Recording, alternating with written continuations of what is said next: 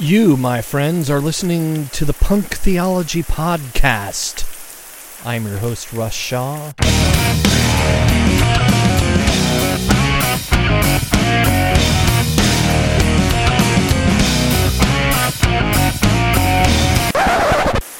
The Punk Theology Podcast is coming to you from Seattle, Washington, at the peak of the rainy season. Is it no wonder why the grunge rock, alternative rock scene was birthed from this area? We are also the home of Microsoft and other big tech companies like Amazon. Right now, there's teams of humans hard at work at getting machines to do the heavy lifting for us. Like this machine, which is here to inform you good Christian moral folk about what you're in for listening to the Punk Theology Podcast today. This audio recording may include inappropriate references, excessive profanities, and potentially unsuitable material for younger children. There, you've been officially warned. We've all had our mouths washed out with soap, more than our fair share. We also, we like our share of blues here in the Seattle area. But you know how you could cheer us up? You could follow us on social media. Actually, fuck social media. What you could do to really cheer us up is join us in this mission. Like our listener Carlton, who gives monthly to the Punk Theology Podcast via Patreon. He is a Patreon sinner saint. He's also got his name on the wall in the studio. If you'd like to have your name on the wall in the studio, and to help us on this mission as we venture out into the deep web, the far corners of the world with this message of punk theology. Man, we'd love to have you along, and listeners like you, seriously, make this thing happen eventually. So, punktheology.com, click on the donate button, or you can search for us on Patreon. Just kidding, though. Following us on social media would be awesome, too.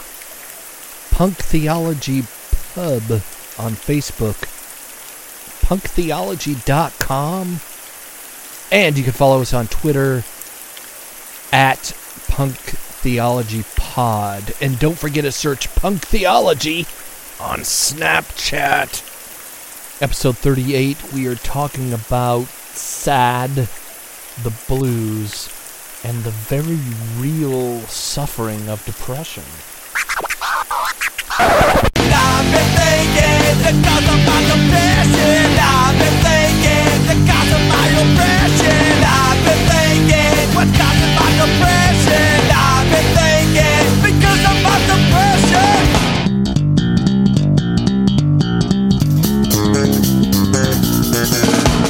What's the name? Right. You're not getting to the roots. You're just too busy trying. Or you say a word and they go, "Oh, I know how to fix that," but they haven't actually dug into anything. Yeah, they just to it. slapped a label over the top of it and treat it like they treat everything else. Yeah. This construct that I had, that God is this loving Father. Oh, but He'll send you to eternal darkness and damnation forever. Oh, yeah. But He loves you. Yeah. It's just fucked up. The schizophrenic Janus-faced God that is that system. Yeah. And I grew up in gets you some whiplash, man. It's like, what? Yeah. And I didn't know what to do with myself. Like, I guess I'm going to hell. Might as well go for it. And that's part of why a lot of people are listening to this podcast too, is people that are kind of gravitating towards this idea of deconstructing their faith or realizing the parts of it that aren't working. And when you shift, it moves. It's so hard to explain until you've gone through it. Like, no, I've left the fucking building. Like, That's why this talk is important, because some of those folks are dealing with depression and they don't know whether they should see a doctor because getting pills is sinful or whatever their church believes. They're trying to hold it together, keep it together. Yeah, be obedient, John.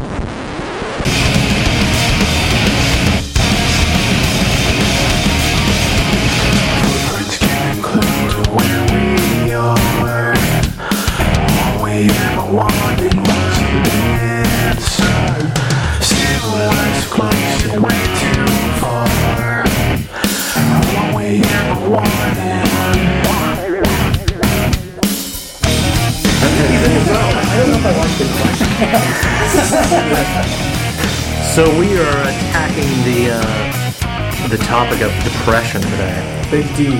The big D. And it's raining. We're here in Derek's garage. Nobody wants hear the raindrops Nobody wants in the background. It's very fitting that it's actually raining as we're in depressive Seattle. in depressive Seattle. It's been gray outside for 172 days. Yeah, we're reaching the peak of the gray, cloudy, dark raininess. It got dark today at like 4:45. Yeah. Yeah. I mean, the sun went down at 5:30, but yeah, it got dark at 4:45. That's right. Yep. I was telling I'm an Uber and Lyft driver, and I was telling some tourists today, we were driving across the 99 bridge, and I was pointing out the fence across the bridge, because the Aurora Bridge in Seattle is the second most jumped off bridge, or was, next to the Golden Gate Bridge in San Francisco. But now there's a 15-foot fence across it that was privately funded, mostly by Adobe, which is underneath it. But yeah, it's true. Their HR department literally said, we've lost 7% of our workforce a year due to people witnessing suicides. It will be cheaper to pay for a fence than it will be to replace these people. And people going to counseling. Like this one woman was talking about, she personally saw 5 people jump off the bridge because her office window is facing the bridge. There goes another It's like, one. oh, there's somebody landing. Dude, that's a car. legit workers' comp claim. It is. No doubt, yeah. PTSD workers' comp. Yeah, it's a serious thing. Yeah, I don't want to come into work. Why? Because I watched someone die last week. Yeah, That's the week before. That's a thing working here, right? And so they built a fence, which was smart, I think. How do you guys take vitamin D? I do. It doesn't seem to do a damn thing. I know. I mean, you got to get the prescription stuff, man. Yeah. Like 50,000 units. I've also take it once a week. I've read some stuff about that, and that's not so good in terms of does that do something? what it does to your organs. You're not supposed to use that much. They give it to you if you have... Taper it down. Yeah. Damn. Well, they'll give you that big shot in your ass if you're like super deficient. That's. I don't know if it's one of those things where it's not the cure, but it's probably a thing to do. It's an effective, cheap placebo. Or it does a little. Yeah, it takes a little bit of its share of a bigger picture thing, and that I think especially for around here, man, we just don't get enough vitamin D. I think about the depression thing. Part of it is that there are so many factors that lead to to depression, and honestly, like I'm flying pretty high this week with this new job that I'm going to be starting in another week and a day. Arthur's having a hard time talking about depression. No, because this is told his boss to shove it, take this job and shove it, and got another job with a bump in pay. So yeah, it's good news. He bought his beer. Black Butte Porter, which I used to call Black Butt for the longest time until my daughter corrected me. What were you saying? What I was saying was, this high I'm riding, I really do think it's riding over the existing depression. Like a wave on top of it? Yeah, like I'm not sure I'm not depressed. I just don't know that the symptoms of depression are currently showing. Right. While I think that my job situation prior was contributing, I'm not sure that resolving that is the only key to coming out of that, but at least right now I can't really tell because I'm just too excited about this new opportunity. So your new job is the coke you took to cancel out all the whiskey you just pounded? Maybe, yeah. Or just the coke I took to deal with the depression. Like, this doesn't actually have to be a full Well, that's what the whiskey was for, is to deal with the depression. So. Or on a philosophical level, you're not depressed right now until the honeymoon's over. And every job has a honeymoon. Every situation. So that depends on how you define depression, right? Yeah, like, exactly. Is it only the symptoms that come out? Yeah. Or is it the underlying cause? Yeah. Exactly. I went through I was so... Causes. I was going to, before I get started, I'll hand it off to Derek. This was kind of his baby this week. But I wanted to read some statistics because this is just mind-blowing. Some of the stuff. Major depressive... this is just here in the United States. Major depressive disorder affects approximately 14.8 million American adults, or about 6.7% of the U.S. population, 18 and older. That's from the Archives of General Psychiatry back in 2005. While major depressive disorder can develop at any age, the median age is for onset is about 32 years old, and that is the U.S. Census Bureau is the source on that. Major depressive disorder is more prevalent in women than it is in men. The Journal of American Medical Association, 2003. As many as 1 in 33 children and 1 in 8 adolescents. 1 in 8 adolescents, that's teenagers, suffer from clinical depression. That's from the Center of Mental Health, U.S. Department of Human Services, 1996. And then it goes on to talk about all these different health risks that are higher for people who suffer from depression, like heart attack, cancer, strokes. So it's a serious topic that we're attacking today, and just wanted to throw it out there. We keep the show kind of comedic, and we have fun with it. We do talk about some pretty deep subjects, but this is one that's, that's close to all of our hearts here. And anyway, handing it off to Derek. Thanks. With the heaviness. Yeah, thanks for that heaviness. Yeah, so I brought this up because I've been honestly struggling for about 2 months. It's going to be weird talking about this because to quote one of my favorite characters from a video game, I know you can't tell by the inflection of my voice, but I'm actually incredibly depressed. Right. So talking about it, yeah, like it's weird because right now I'm kind of excited about talking about it, but the last 2 months have been really bad. I had cyclical depression since I was 14. Started seeing it shrink when I was 15, 16. Took a bunch of medication for a while. It kind of helped a little bit, maybe. September 2016. It got really, really bad. Probably the worst it's been in a long time. And I went in, and due to some other symptoms that I'd been dealing with, started exploring the idea that I was bipolar. So I took some medication for that, and that seemed to really perk me up and really helped a lot. Were you ever diagnosed, like professionally diagnosed with bipolar disorder? Okay. Well, wait, with bipolar? Yeah. Yeah, I mean... kind of, sort of.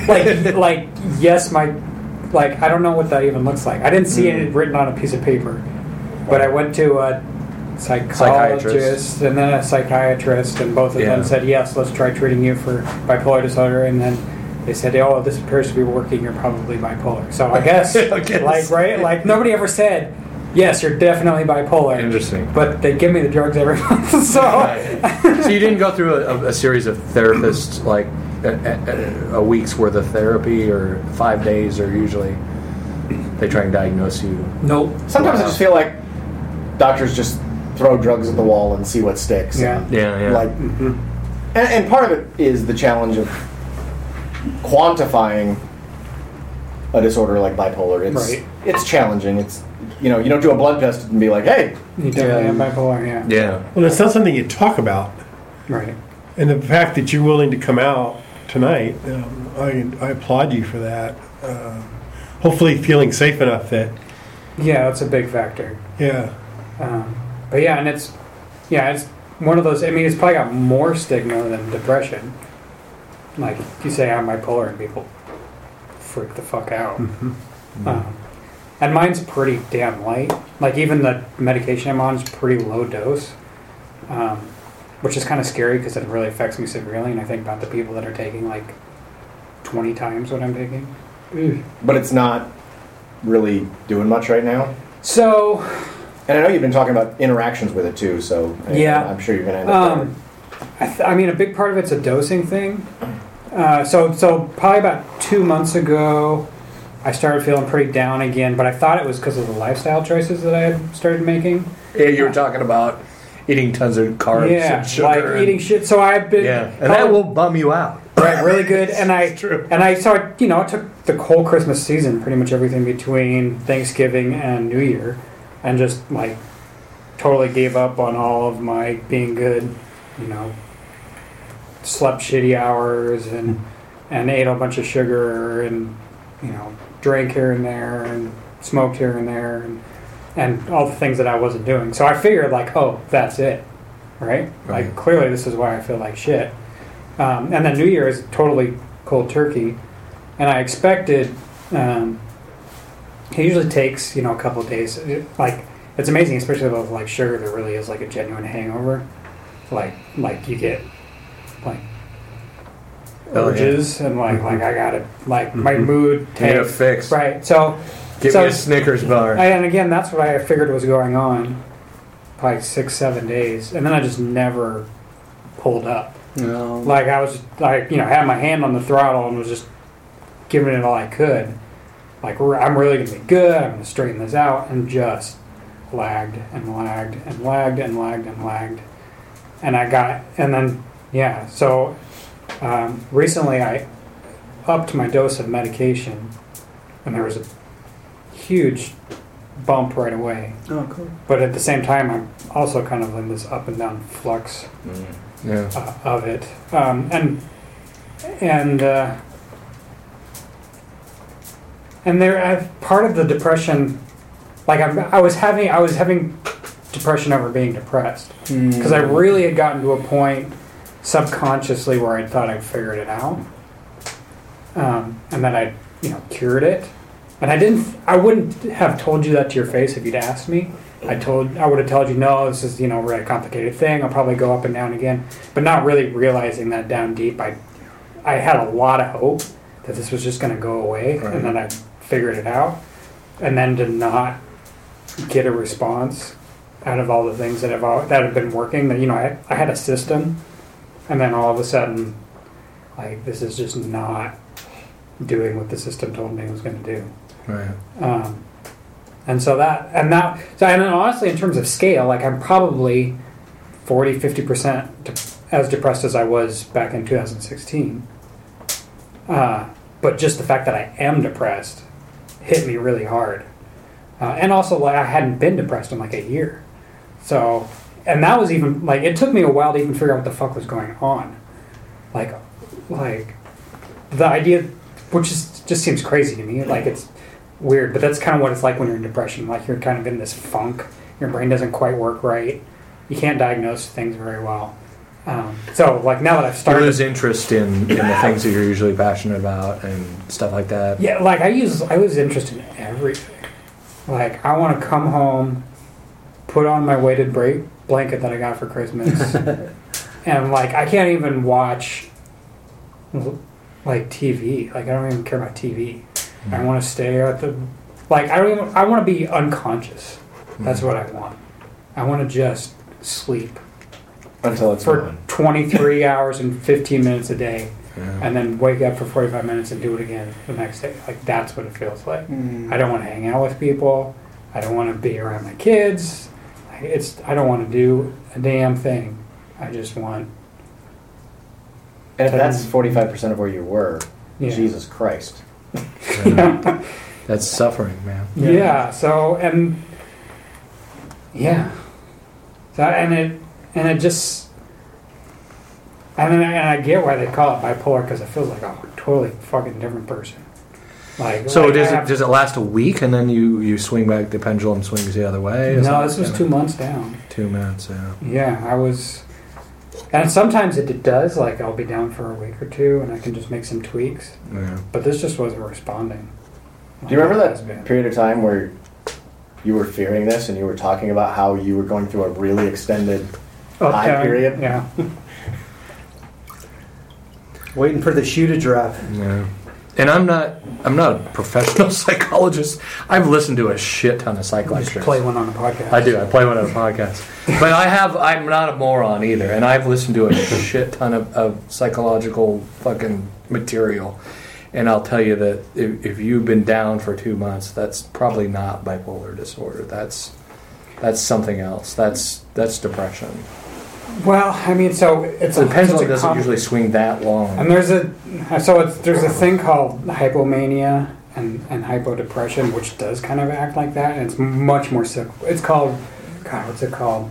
Rapid cycling hypomania, which is typically followed. So, and the general rule of thumb is however long you're manic, you kind of pay for in depression later.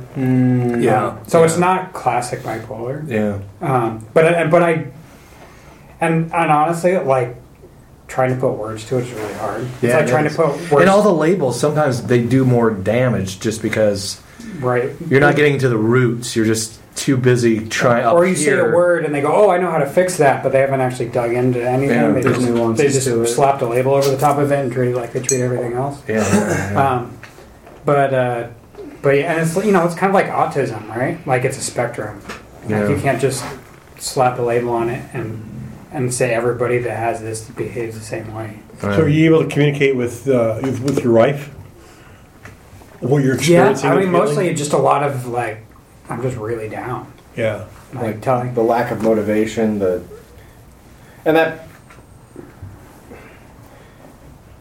not just the motivation too, but just the enjoyment of, like you were referencing, Russ, but also that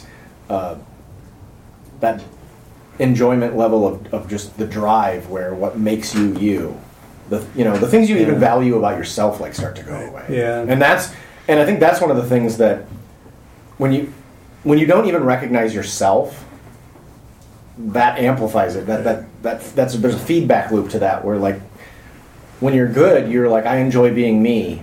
I enjoy who I am as an individual. I enjoy interacting with other people that I appreciate. And when all that goes away, and you don't recognize yourself, that part is really hard to struggle through. Yeah. Well, 2/3 of my in-house family suffer with depression. My wife and my youngest. And my wife has a very difficult time expressing it because it's something she feels that she should be able to deal with. And especially being in the medical field. And my struggle is to continually tell her it's safe. Tell me. I don't want you to walk through this alone. And that's the same with my wife. Have you ever become suicidal? No, I haven't. My sister struggled with it, and I have some people around me that have. Like fleeting thoughts here and there, but never anything really serious. My wife and daughter both have. Yeah. And they figured out they were crashed a car. Yeah. Together? No. Oh. So my daughter was away at college. I remember you saying that. Yeah, and she just came out and told me. And her and I's relationship has become more. My whole goal now is just to make it a safe environment for anybody. Yeah. I don't want to be condemning. I hope it's a safe place, because you look at guys, especially dudes that struggle with it, they're not going to talk about it. Yeah, and that's half the thing. It's just being able to talk about it. Just the fact that you're willing to throw that out here tonight. I can't applaud you enough. If you actually, like, go do an activity with your family or with friends, maybe I'll ask you when the night's over or tomorrow after, as a post-mortem to this, like, do you find that you enjoy it if, like, you kind of force yourself or somebody really encourages you to do something? Or is it just bland, or do you actually regret it? Like, how does it fall in that spectrum of if you can actually muster the discipline and energy to do something? I can enjoy things, but it's like 10% of what it would be normally. So I have to so we went up to visit a college recently with our exchange student up at Western Washington University as a family outing. And my wife told me about it, and I was like, when you're depressed, like, it doesn't matter what anybody asks you to do, it always feels like they're asking you to do a chore. It doesn't matter how fun it is, how much you would have enjoyed it, and you're not depressed. Just I have to pull myself out of the rut I've dug. Everything feels like obligation. Yes, everything feels so. And so I was fully expecting to be miserable the entire time, and I was pleasantly surprised to only be miserable about 80% of the time. So, it's a win. Right. Yeah. I know one of the feedback loops that feeds my self in that depressive state is that I feel bad for being who I am, depressed, in my relationships with those I care about. Right. You know, like particularly my family and my wife. Like, it's a very you obvious don't- burden on yeah, them. and you don't deserve me to be like this. I don't like being like this. I wish I couldn't be like this, and I have no control over it. And there's still, while there is a reducing stigma, especially I think as a generational thing, I think more people are becoming aware in younger generations about mental health, where it was something that we were so uneducated about previously. But there's still this huge thing about, you know, if you have a reason, like you are laid up with the flu or with cancer, or you know, you break a leg and can't get around, you know, that's kind of like an acceptable reason to not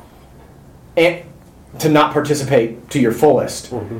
But with depression, it's like people kind of give you a pass for a while, and then they get tired of it. There's nothing they can see, and it just there's no promise of improvement. And there's no along the way. You can't measure it and be like, oh look, you're making progress. Like, it just kind of is and it isn't. And that's where, like, you know, kind of the high I grew on with the opportunity when first I got this call back, and I'm like, I wasn't really interested in this job by the description in the ad, but I had applied to it, and then I talked to them and found out a lot more detail and got a lot more excited. Then met them, got into the culture, and I realized my interest was growing a lot. But my wife and I had this really rough conversation in that kind of extended period where they took longer than they said they would to get back to me about it.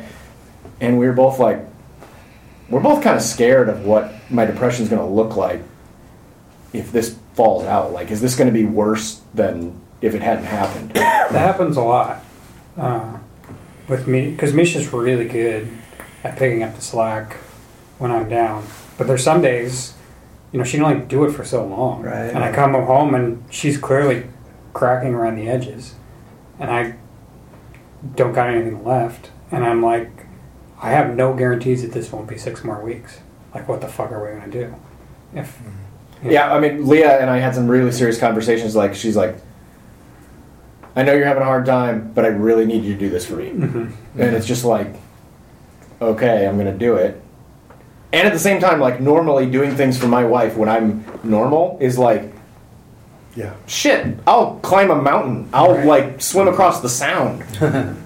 And it's like, I'm going to do it because I really, really need to, and I know she needs me to, and I hate every minute of it. Right. And that fucking sucks, because me in my normal place, I don't hate that. Right. I don't hate doing something I hate doing if my wife wants me to do it. Right. And I can be like, this is something you normally like doing. Like, yeah, I still don't want to do it.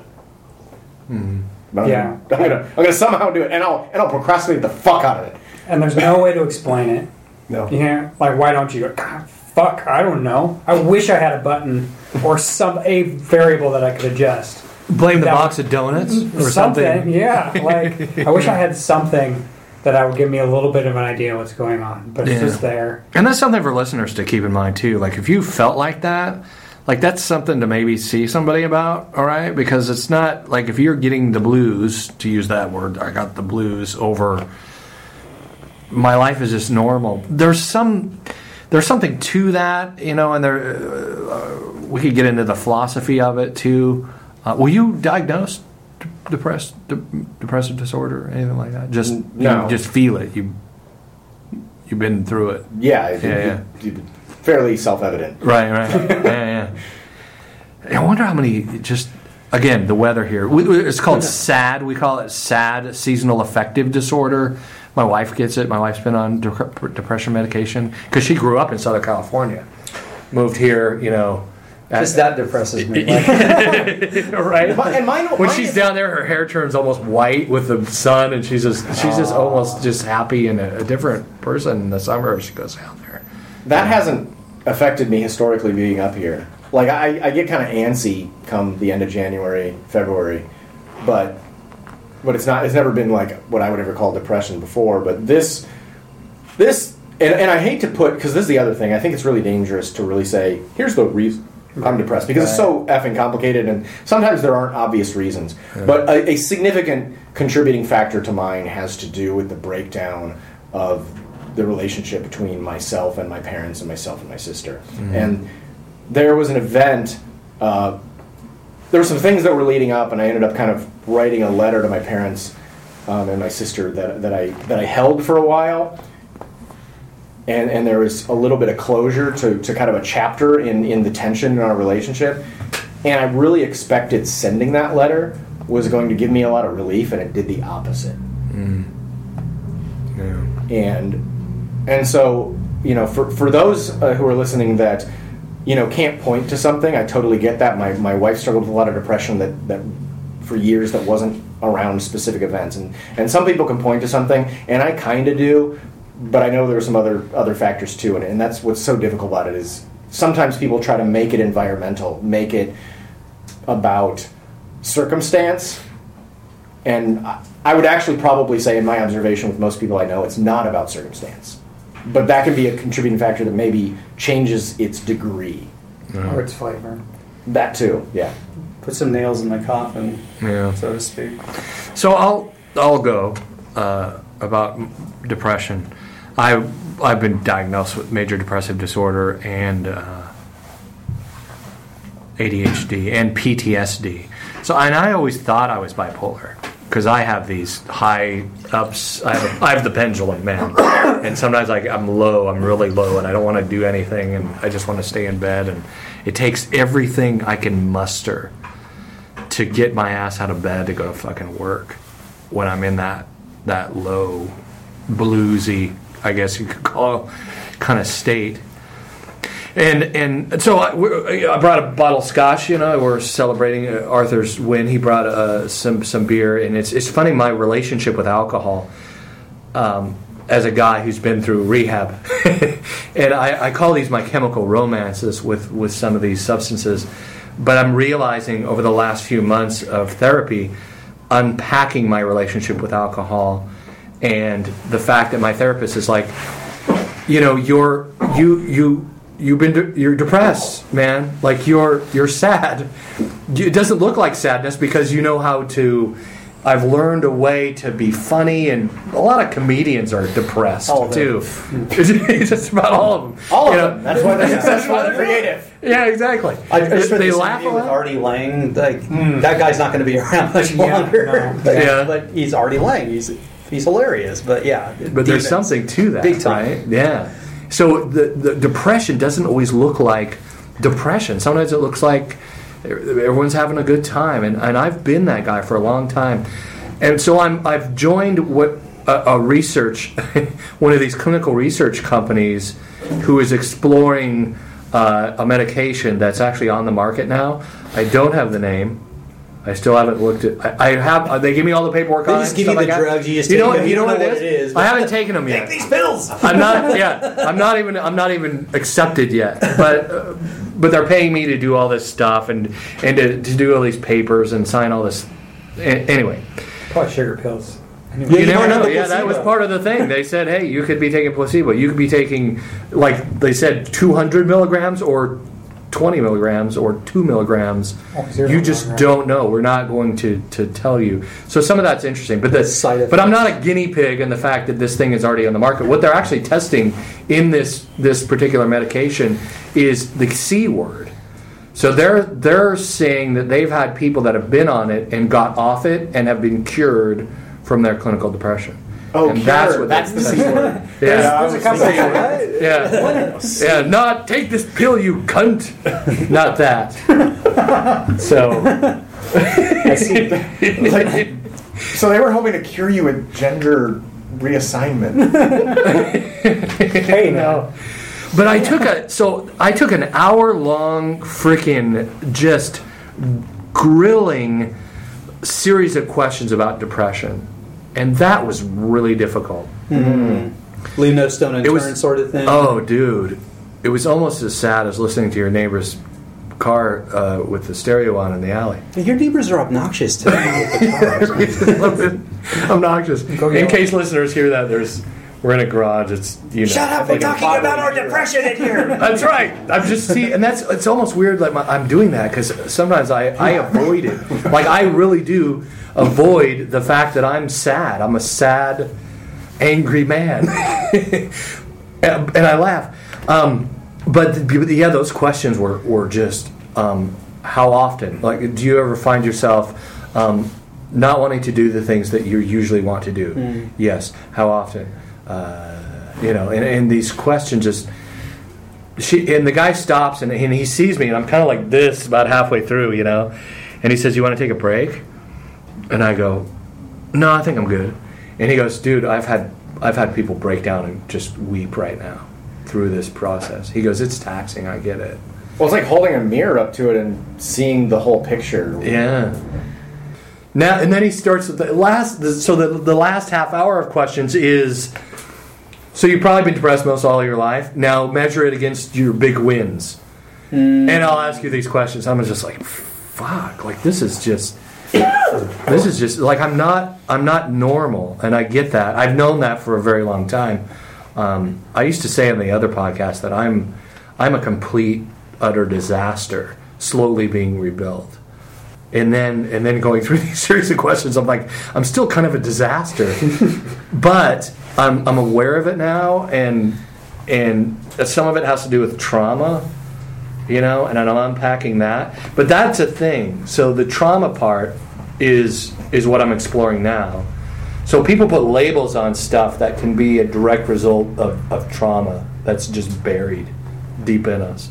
And a lot of us don't talk about it, and we keep it secret, or we're embarrassed. I was embarrassed about my childhood sexual abuse, and I didn't tell anybody till I was 38.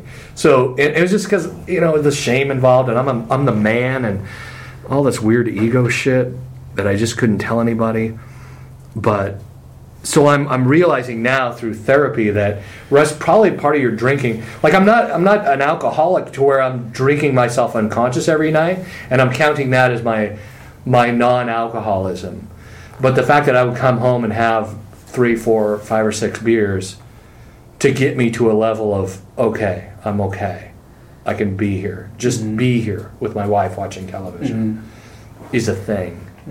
And so, my therapist is like, let's try this medication and see if it has you feel more like a normal person. And when you can just drink alcohol, maybe, And I haven't been drinking a lot lately. My wife and I took a big break from alcohol, and I drink here, and that's about all I've been really drinking lately. Sometimes I'll drink a beer at home, maybe once or twice, but I'm having maybe 4 or 5 beers a week now, where it was 4 or 5 beers a day, and so yeah, that's me going into the medication part. Because are you on the meds yet? No, I'm not on the meds. I haven't started yet, but I've always been one of these guys who what's the White Stripes song? I have no faith in medicine. Girl, you have no faith in medicine. That's been me, and so I'm gonna finally, go into this. Call your doctor immediately if your anus ruptures. So you have that's why I haven't looked it up. That's why I don't know the name of the medication yet. Exactly. So I have a team of people. Well, exactly. Fun. Well, maybe not 8 hours. If you have an erection that lasts more than 4 hours, call up a friend and brag about it. Don't send me any dick pics. No. Look at this. It won't go away. This is rock hard. But where was I going with that? So I have a team of people that are watching my symptoms, my fucking side effects very closely. And the reason I don't know the name of the medication, because I know I'd fucking Google it, and I would read all of the side effects, and then I would lament about, oh fuck, that might be coming. You notice it's making your hair fall out, right? That's been going on a long time. John and I are the bald skinheads in the group. Yeah, man. To go to punk terminology, but we're not racist, so no. I don't know if that helps. Steve, any you're the chipper one. I don't know. Look at that smile. I wish everybody could see it. Steve has a pretty infectious smile. For me, in the mornings, there are some mornings when it is a little bit of a struggle to get out of bed. But once I am in the shower, I am alive. Is that just because you're old? Or it might be. or has it always been? It might be. No, was that like it hasn't been always teenage years? And no, I used to be able to sleep. late. Now it's late 7 o'clock for me. I mean, that is. If my wife or daughter are up or awake for any reason and I'm asleep at 7, they come in to make sure I'm not dead. But that's for me. And then I also find that exercise is for me is really good. That's on the weekends. I'm walking.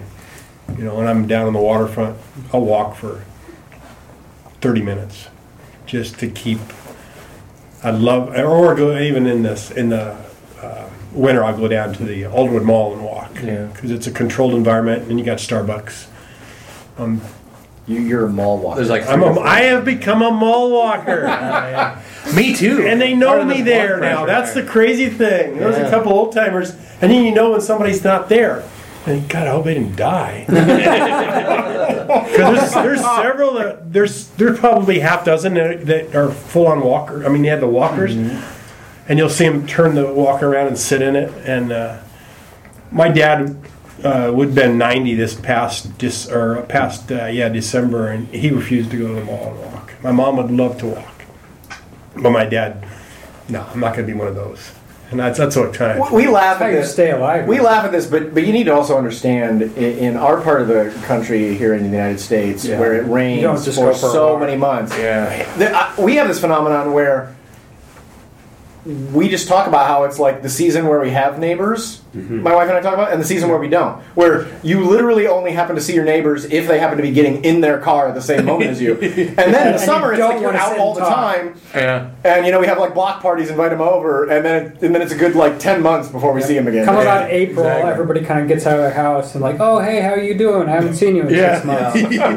Let's catch up. Literally, you live right next. You live like 30 feet from me. So true. But let's catch up. So true. It is true. So here, like, while mall walking may sound really strange in some parts of the country, maybe like, in Minneapolis where there's tons of snow on the ground and walking outside consists of, snowshoes, or here in Seattle where it consists of being wet and cold. Yeah. It does make a little bit of sense. I talked to a guy. And you get some actual social interaction. They got the Mall of America there. That's true. It's a sweet mall. I talked to a guy in Texas who was like, it's sort of the same thing down there, only in the summer. In the summer, nobody sees their neighbors and goes outside. Air conditioning. Yeah, exactly, because it's 115 degrees. And they have the same sort of, we were talking about socially awkward, like some people here are socially awkward because of it. They just don't go outside or interact with other people. There's something to that. But, yeah. But I walk too. I'm trying to walk at least once a week and keep that going. It's also my blood pressure is bad. So, yeah, keeping my legs. You just need more meds, man. just take them things like M&M's. A couple of years ago, mine was 220 over 130. Whoa. So speaking of I'm just on a lot of meds now.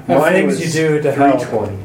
Damn. Speaking of things you do to help, so I kind of did an inventory recently of all the things that I do, and it's kind of, I feel like as I'm getting older, my capacity to actually stay on a schedule gets easier, but also like I feel like I need it more. Like I just have to have rhythms, and I can't if I get outside of them. So I just got me too. a ton of stuff now that I got to rituals or routines are important. So I've completely given up drinking. I think part of it's the medication I'm on. I found if I take even just one beer the next day, I'm fucking down. Just really down. Really? Like, the closest I've been to suicidal thoughts has been recently if I drink. Like, bad. Real bad. And then, and I started really taking the no sugar thing serious, and it does seem to help quite a bit. I've lost a lot of weight, which is nice. That's also helpful. Like, according to medicine, an actual healthy meal is supposed to look like. Which is kind of like, even just going around, like, I was thinking about this the other day, like at the YMCA, and looking at other guys my own age and seeing their bodies, like, that, just normal healthy body just doesn't exist anymore. No. Not in America. We're literally like some of the worst. Unless you're 20 years old. I think there's something I'm talking about mid-30s. Yeah, exactly. 40s. You're just... Like, everybody's carrying 30, 40, 50 pounds. It's dad bod. Yeah, dad bod. Or hashtag dad bod. If you're not if you're not overweight, you're either super yoked or super skinny. Like, there's nobody that's just like, hey, like, you're kind of in the middle. You're at that ideal BMI. You've got the fat and the muscle and the bone kind of at a nice balance. Anyways, that's it. Derek's got us all in categories. I've got it. It's like that George Jetson body. It's like fat and skinny. Right. Finny. Finny. Skinny fat guys. Yeah, so, and I've just got a bunch of stuff, and like I said, and part of it's really bad when none of those work. It almost makes things, it doesn't make things actually work, but it almost feels worse. Like, I've got all this stuff, and I'm doing it and trying really hard, and even that's not working, which really fucking sucks. Yeah, and I got the medication, and sleep is a huge thing for me. Like, I gotta just get to bed at the same time every night. I've pretty much had to give up sleeping in on the weekends, which is a hard one for me because that was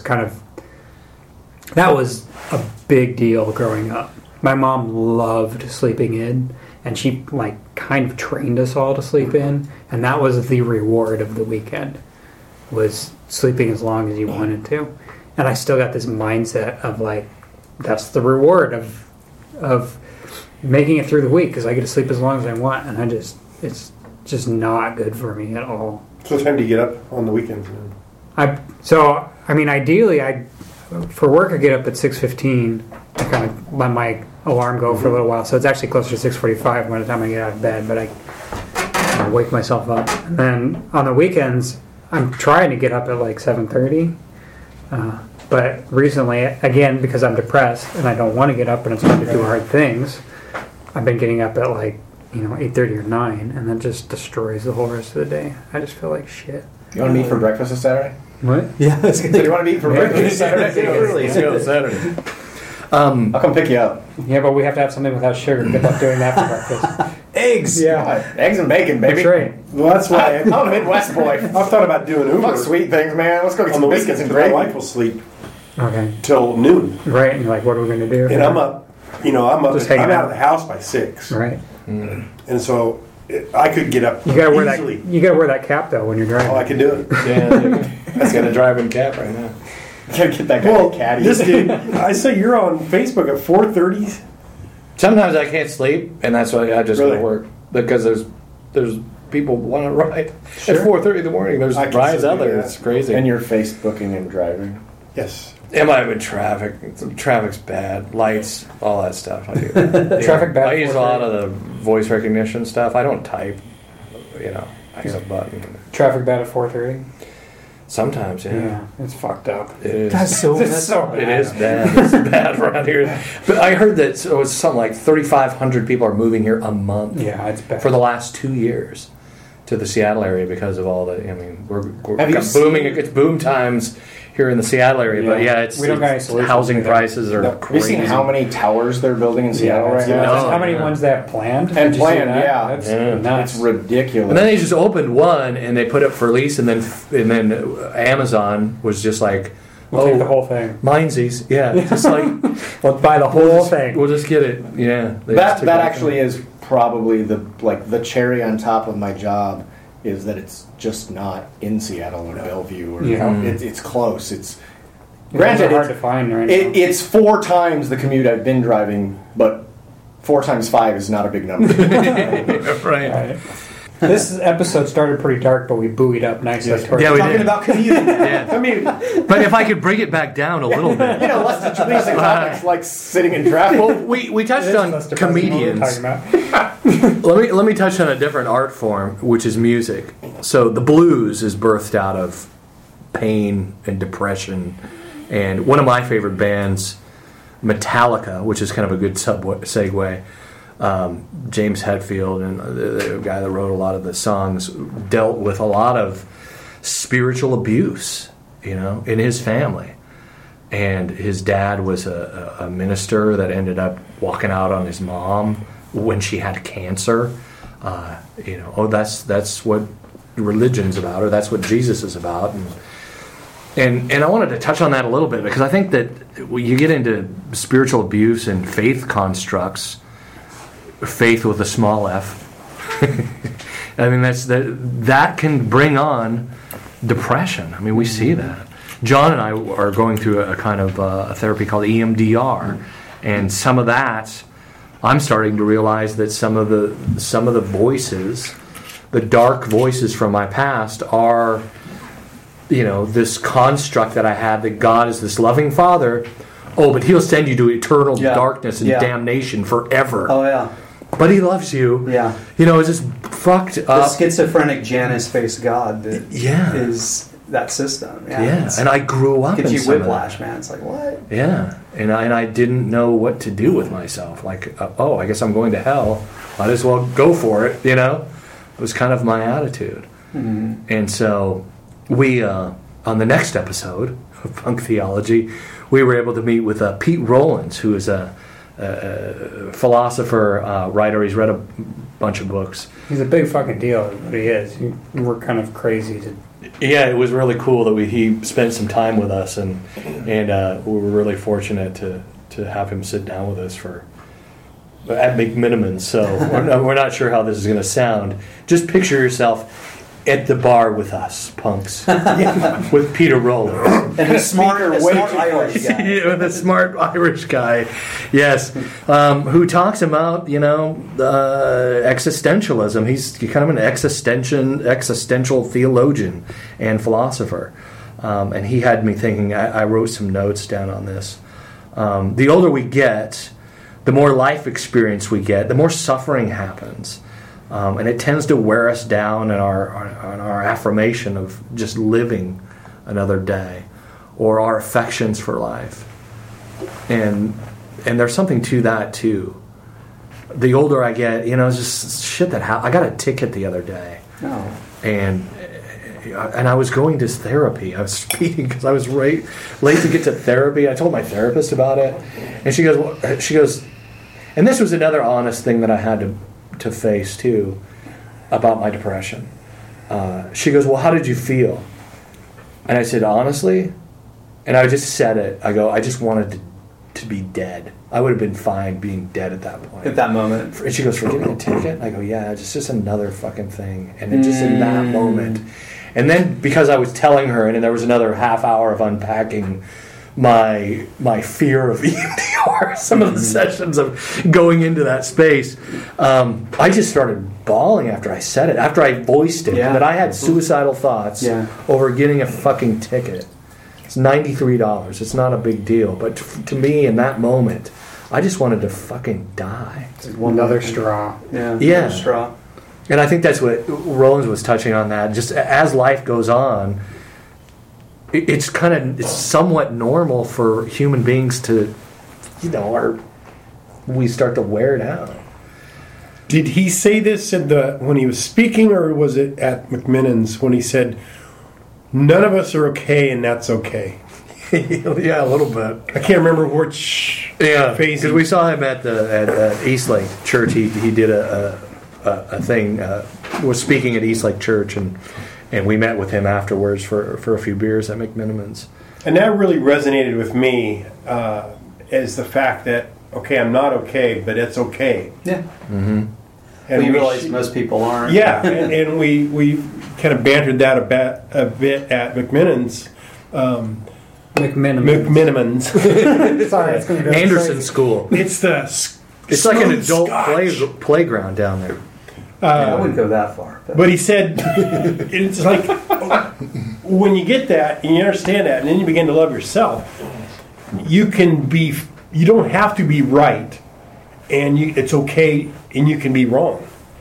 Because it's not based upon, you're trying to present this image. I can't remember, like I said, it's... Yeah. One thing that struck me this year that's relatively...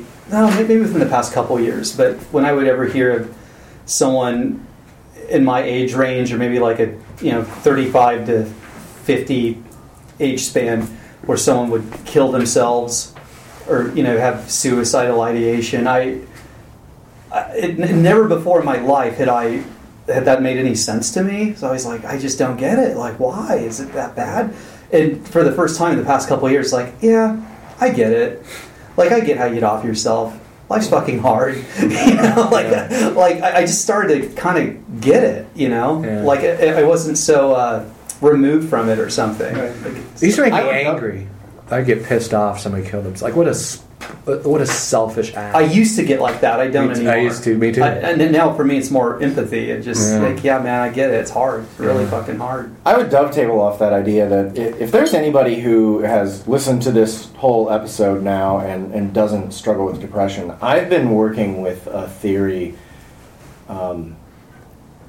that we as a society, at least in the United States, and I suspect this transfers to a lot of the first world countries, where we respect human safety in a lot of physical ways, and we acknowledge deep traumas with newfound attention, a la the Me Too movement currently going on, or other things like that.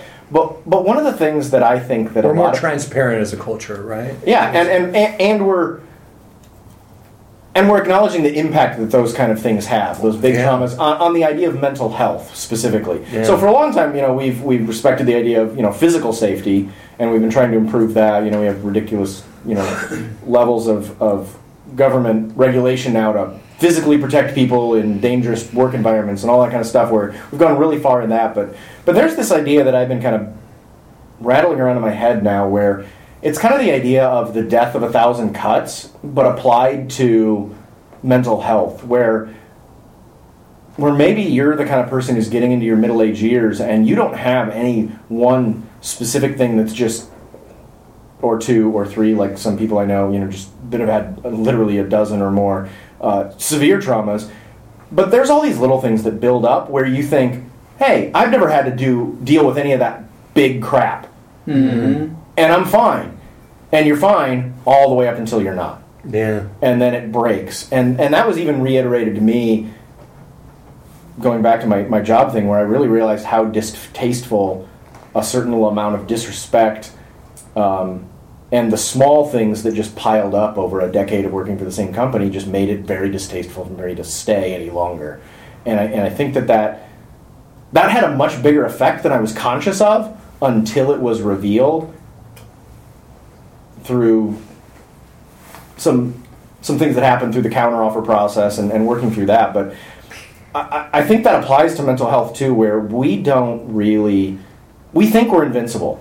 Especially, I think guys generally just have it easier in life because you're male and we're a bunch of white dudes, and our life is easier, and we don't think that small things should affect us. That should word is a big one. Isn't it is, and we think and we also want to posture that whole "we're tough, we can take it" kind of thing, and we kind of it doesn't kill me, it makes me stronger. Yeah, that hurt, but it's not really that big of a deal. Well, though, there's a cumulative effect. There is, and I think that's one of the things that we haven't explored much yet with mental health is that cumulative effect over the course of a lifetime, where you've just been putting up with stuff and not really dealing with it or facing it. And sometimes even enduring it ongoing because you just don't consider some of what you're experiencing to be a big deal. Yeah. And one of the things I'm trying to work through as my kids enter into teenage years is how I can counsel them to not only protect their physical safety going forward, but also their mental health and what that would look like. And I haven't found the science behind that, and I don't know that we even have it yet, because I think we're only now starting to really study the big factors in mental health, much less the little ones. And so I'm going to be shooting in the dark, and I'm just not the kind of person that likes to do that. But it seems like a plausible theory to me that you can get to that place of depression not only through big trauma or through chemical imbalance, but also through little trauma and that death of 1,000 cuts kind of thing. And to be conscious of protecting yourself from not horrible situations, but just ones that are unhealthy and ongoing. Yeah. I sometimes struggle with guilt for what you're talking about, because circumstantially my life is, I mean, pretty damn good. And that sometimes results in me feeling guilty for my mental health issues. Yeah. Dude, and that helps, right? And that should work. No, it doesn't. Oh, okay. No, guilt's useless. We tackled that last week. Yeah. I think one of the most, deadly combinations would be when someone's, to use the analogy of burdens, the two type of burdens. You have a backpack that's filled with one giant rock, or you've got a backpack that's filled with a whole bunch of sand, Pebbles and stuff. right? Yeah, that's built up over time. And one thing that's fairly common when people are dealing with depression or first doing like EMDR or something like that is they're focused on this rock that they've got, right? And they feel like they're drowning, and they just got to get this thing taken care of. And they work and they work and they work, and they get the rock off and they expect a rebound. But they've also got 200 pounds of sand. Yeah. And they haven't even thought about that. That wasn't they dropped on a their 5-pound radar. rock. Right, yes. And so they expect to be able to just rebound and shoot for the surface and recover. And like that's the most depressing moment. Yeah. Is like, fuck. It just magnifies the yeah, other like things. I've got Yeah. so much other shit to get through before, and that's I think that's when a lot of people give up, right? Sure. That's when Fuck this. that was my last. Alcohol's easier. Yeah. So is antidepressants. That was my last session with my therapist. Like the 2 sessions that I went through with EMDR were actually really good, and I had this weird weight lifted off me, which is still not there, which That's awesome. was good. That is Yeah. awesome, and I count that as that's good. That's a good thing, but. I go into my therapist's office. I go, so the hardest part is behind us now, right? Like like that was the hardest Here, shit right? that we went through those two sessions. Like that was some deep fucking hard shit. I go, please don't tell me we're scratching the surface. And she took a deep breath and she looked at me and goes, we're just scratching the surface, man. Yeah. You know. And I Even asking the question, you already knew that was the answer. I don't know. No, I seriously thought that, and it's sort of like I'm going back to Derek's rock analogy because I think that the rock in the backpack I thought was the thing, and now that the rock's removed, you think about like in space they have this quantified mass, like something that was this little pebble is actually heavier than that fucking rock that came out, and it's still in there, and we got to deal with that, And you get into like soul integration and all this. So it's daunting, but it's good work. It's hard work. That's one thing she said though is that we have time, and I'm not going to rush you, and we don't have to do EMDR today. We can just talk. And I'm like, oh, that's great. I take a deep breath, and I'm like, oh, that's cool. But she goes, eventually, yeah, you're gonna. I'm going to pull you into this. We're going to go into this. We're going to do this. It's this work. But just know that you're okay and you're gonna live, But the guilt thing, it was a big part of it, and we did talk about some of my theology growing up and how the younger me really believed some dark things about the creator of the universe hating me, or loving me / hating me, which is totally freaking confusing. When I interviewed Wendy, Reverend Wendy, who was on the podcast a few episodes ago. Something that she said about deconstruction. And that's part of why a lot of people are listening to this podcast too, is people that are kind of gravitating towards this idea of deconstructing their faith or realizing the parts of it that aren't working and flushing some of that out. She said something brilliant. She goes, it wasn't just me deconstructing this religion thing that's out here. She goes, it was me deconstructing myself. Right. Yeah. Like, this is my identity. This stuff goes in. I'm like, oh, wow, that is so true. Because you don't realize that it's not just out there. It's almost, it's like a heartbreaking relationship that you had with some God that really doesn't exist. And that's where religion builds fences. That's so intuitive, that idea. Yeah, I would relate to that heavily, and also realize that I was almost blind to that when that was happening. Right. That for me it was deconstructing the idea and the theory and everything behind it, and not until well afterwards realizing that no, that was me. Right. And You thought it was a system. I just tore the house down, and I'm rebuilding a new one. Yeah. And that's something Roland said. He said that religion builds fences, and those fences are useful for a time, until they break. And they all do. They all eventually break. It's the hardest thing to explain to people that are still in the fence or still in a system that maybe works for them, or maybe it doesn't, or maybe they're afraid to ask questions. That's why this talk is important, because some of those folks are dealing with depression and they don't know whether they should see a doctor because getting pills is sinful or whatever their church believes. They're trying to hold it together, keep it together. Yeah, be obedient. Or they just think Jesus is going to heal them. Yeah.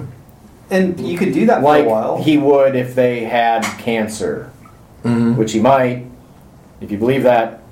But you still go to the doctor. But you still go to the doctor, yeah. It's just this season. Because Jesus gave us doctors if he exists. I even remember... Coming from the atheist, at least go to the fucking doctor. Jesus Christ. I even remember being in the system where maybe at one point it worked for me on some level, and looking at people that had deconstructed it or gone outside it, and I didn't get it. I didn't get it at all. And that's the thing that's so hard to explain. It's not a theological thing. It's not like... you just need to pray harder, or you're the one in sin or wrong or whatever. When you shift, it moves. It's so hard to explain until you've gone through it. Like, no, I've left the fucking building. Like, I like how Rob Bell explained it. It's like the toothpaste came out of the tube. You can't get it back in. And you go back it's not going back in. It's so hard to explain to someone that's still... It's a holy shift. Holy shift. That's right. That's the thing they're doing. So, Derek, where are you at right now? Where do you go from here? Is this a waiting game? Are you looking actively for new things to add to your quiver of rituals you've already tried? Do you need us to do anything for you? Do the rituals depress you? That you're like... You're describing yourself as kind of a high-maintenance person that needs a lot of self-care. Is that depressing? Yeah, that's a... I mean, there's definitely I shouldn't have to fucking do this just to feel normal. Right? Just to function, yeah. Right? Like, I want fucking carbohydrates. Like, this cauliflower is not rice. Like, it just is. It's not mashed potatoes. Right, it's not mashed potatoes, it's not rice. I want some... Yeah, that's depressing. Where do I go from? I mean, how can you help? Let me read something by this philosopher before you answer that, because this is really interesting to me, and it hit me too. Schopenhauer is this old philosopher. Schopenhauer? Yeah, okay, he's probably German, right? Or something. Anyway, he's Austrian, he said, Russ. Austrian, say that? Just like Arnold. Just like Arnold. Let's put another shrimp on the barbie. That's Australian. I know. It's a Dumb and Dumber joke, man. That's right. Okay. He said this, and I thought this was brilliant. He said the pendulum. There's a pendulum, and it swings somewhere between. This sounds horrible and dark, by the way, but it's kind of true. He says that there's a pendulum in us that swings between depression and melancholy. Right? So depression says, I can't get what I want. Kind of like you were talking about with the carbs. Like if I eat these sugary foods, it's going to make me feel better. But it'll make me feel better for a little while. And then you realize that you don't. And then that's the melancholy part. It totally does. Yeah. It does make you feel better for like 10 minutes. Yeah. And then you feel fucking terrible. Yeah. And then you have to go eat some more carbs. In Alaska, we used to call that peeing your pants to keep your backside warm. It was just tempting because it would work for a little while. Right. And then go really fucking bad. Yeah. On the other end of that. But that's the melancholy part. So the pendulum of depression to melancholy is, I really want this thing. I want this girl. I want this job. I want this thing. And then we get it. The depression part. We don't get it. We don't get it. That's the depression part. Yeah. The melancholy is when you get it, and it doesn't satisfy. And we're usually on that pendulum throughout our whole entire lives, according to this philosopher. But I think there's some truth to that, right? Because everybody who lands the big job or gets the big thing or gets the thing that they think was going to save them, make them happy. Fuck you, I'm going to like my job. Leave them alone. You're going to love your job. For at least 2 weeks. For at least 2 weeks. And then you'll realize the cracks. Then he's going to take up cocaine. And that's the part of being adulting, right? As the millennials call it.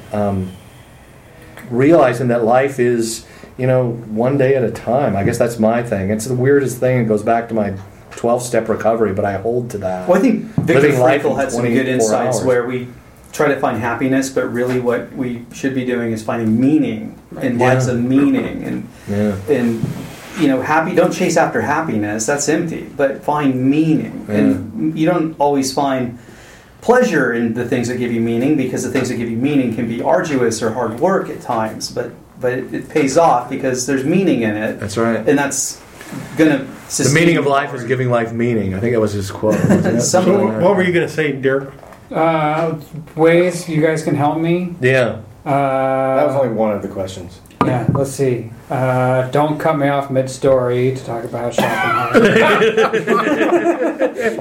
I'm trying to get through the thing. Anyway. I think it's just kind of an understanding. I don't know. Do you want to go out Saturday morning? Is that going to help you? Do you want me to push you? So those are two different to questions. Here's the relationship. Do I want to go out Saturday morning? Probably not. Will it help me? There's a chance that it could help me. Will it make it worse if I'm pressuring you to interact with me socially when you don't really want to? Not you, because I can tell you to fuck off and you'll be okay with it. That's true. And I'll probably just ask again even sooner if you do that. Right. Then he'll call me and then I'll ask and then you can tell me to fuck off. Yeah. I've been trying to collect fucks to give, so if you can give me some fucks. Okay, there you go. Arthur needs a fuck jar. I don't have any fucks either, but I can create some to give to you. Ooh, that's like the quantum physics of fucks. It is. So tongue firmly planted in cheek, can we give you our thoughts and prayers? Honestly... No, only Chuck's work. Fuck you all. Chuck's not here. That doesn't... My mom tells me she'll pray for me, but she can do it in a way that's not cheesy. And it feels good. Like it's not the end of a conversation. I don't know what to say, so I'm saying I'll pray for you. Yeah, and it's not like... She says it in a way that's not... I mean, a part of it is I actually believe this will fix this. But more of it is said in I genuinely care about you. And I'm going to take some time out of my day to empathize with you and feel the pain that you're feeling. That's really good. And you're on my mind, and I just want you to know that I genuinely, truly care about you as a person. And that's always helpful. I mean, that's helpful even when I'm high as a kite, right? Sure. That's the fucking goal, right? Is to have people in your life that say that to you on a regular basis. Well, know that we care for you. Thanks. Absolutely. Yeah, we do. Without question. We love you, brother. Thanks. That'll be... Stop. There you go. Thank you for listening to Punkology. I think the worst time to have a heart attack is during a game of charades. That's a huge bitch! Thanks for listening to Punk Theology. Don't forget to subscribe. Like to join us in having more ears hear this punk sound? Please leave a review on iTunes, Stitcher, TuneIn Radio, or wherever you may hear this fucking podcast. Punk Theology is the property of Digital Audio Project, a limited liability corporation, who is responsible for its content. Don't chicken out! I have come here to chew bubblegum and kick ass. And I'm all out of bubblegum.